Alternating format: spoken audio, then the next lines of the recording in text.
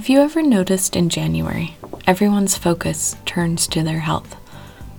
People start new diets, sign up for gym memberships, commit to new sleep patterns, skincare patterns, schedule for wellness exams.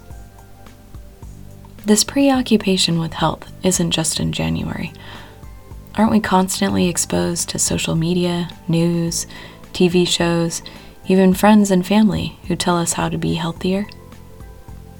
But in all these reports, scientific studies, stories, opinions about health, have you ever heard about kindness being one of the ways you can improve your health? Sure, you might run across an article on Random Acts of Kindness Day, but diet and exercise seem to gain the most airtime for promoting health. Yet kindness can impact our health in very similar ways as that of diet and exercise. What are the effects of kindness? Welcome to Limitless Thoughts, a podcast from Limitless Life Counseling, where we explore questions, thoughts, ideas, and emotions. If you've missed our other episodes, you can check them out wherever you find your favorite podcasts.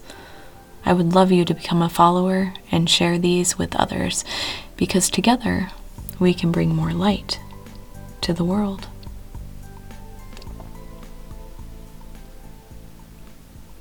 In previous episodes, we've defined kindness and the challenges of being kind. We've also explored examples of kindness, mostly referencing being kind to other people. Kindness also extends to other living things, including animals and the environment, and the relationship we have with ourselves. When we are kind to another person, kind to an animal, kind to the environment, even kind to ourselves, what does that kindness feel like? What thoughts arise from being kind? What emotions do you experience? What does your body feel like? Do you feel warm fuzzies? Experience more positive thoughts? Have more energy? Have you ever noticed the effects of kindness on your body, your mind? If this sounds a little woo-woo, well, psychologists and scientists have discovered kindness does have an effect on both our mental and physical health. Let's start with effects on our mental health. Practicing kindness, living kindness, influences the chemical levels in our body. Specifically, chemical levels that influence brain functions. For example, kindness decreases the stress chemical of cortisol and increases serotonin, our feel-good chemical. An increase in serotonin can decrease symptoms of depression and stress. Other chemicals affected by kindness include endorphins, which decrease our sense of pain, and oxytocin, which decreases blood pressure. This leads us to the physical effects of kindness. When we are stressed or are feeling negative emotions, our body releases inflammatory molecules. And inflammatory molecules can trigger countless symptoms, a few of which include headaches, chest pain, fatigue, nausea, disrupted sleep, and gut disturbance.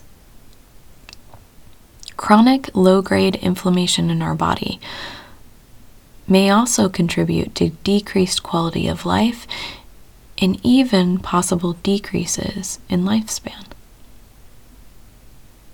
Kindness counters these physical effects by decreasing our body's production of inflammatory molecules.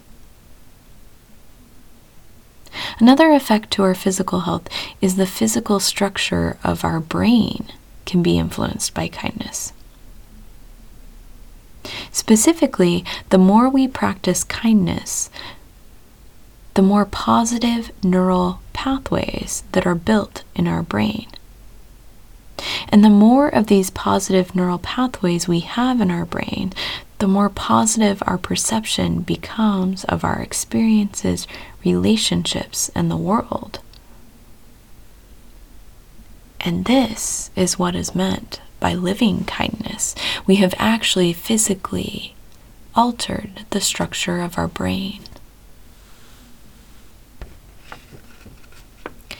So if these studies demonstrate kindness does influence our mental and physical health, why does kindness get left out of the conversation when we talk about being healthy? In fact, kindness seems to be just as influential on our health as eating omega-3 fats, whole grains, clean protein, walking 10,000 steps a day, having a sleep schedule, drinking water.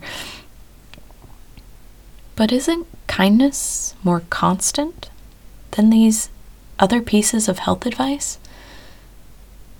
I mean, haven't you ever noticed one week this food is good for you, but next week it's bad for you, and next month the type and amount of exercise changes, and these healthy habits always seem to change.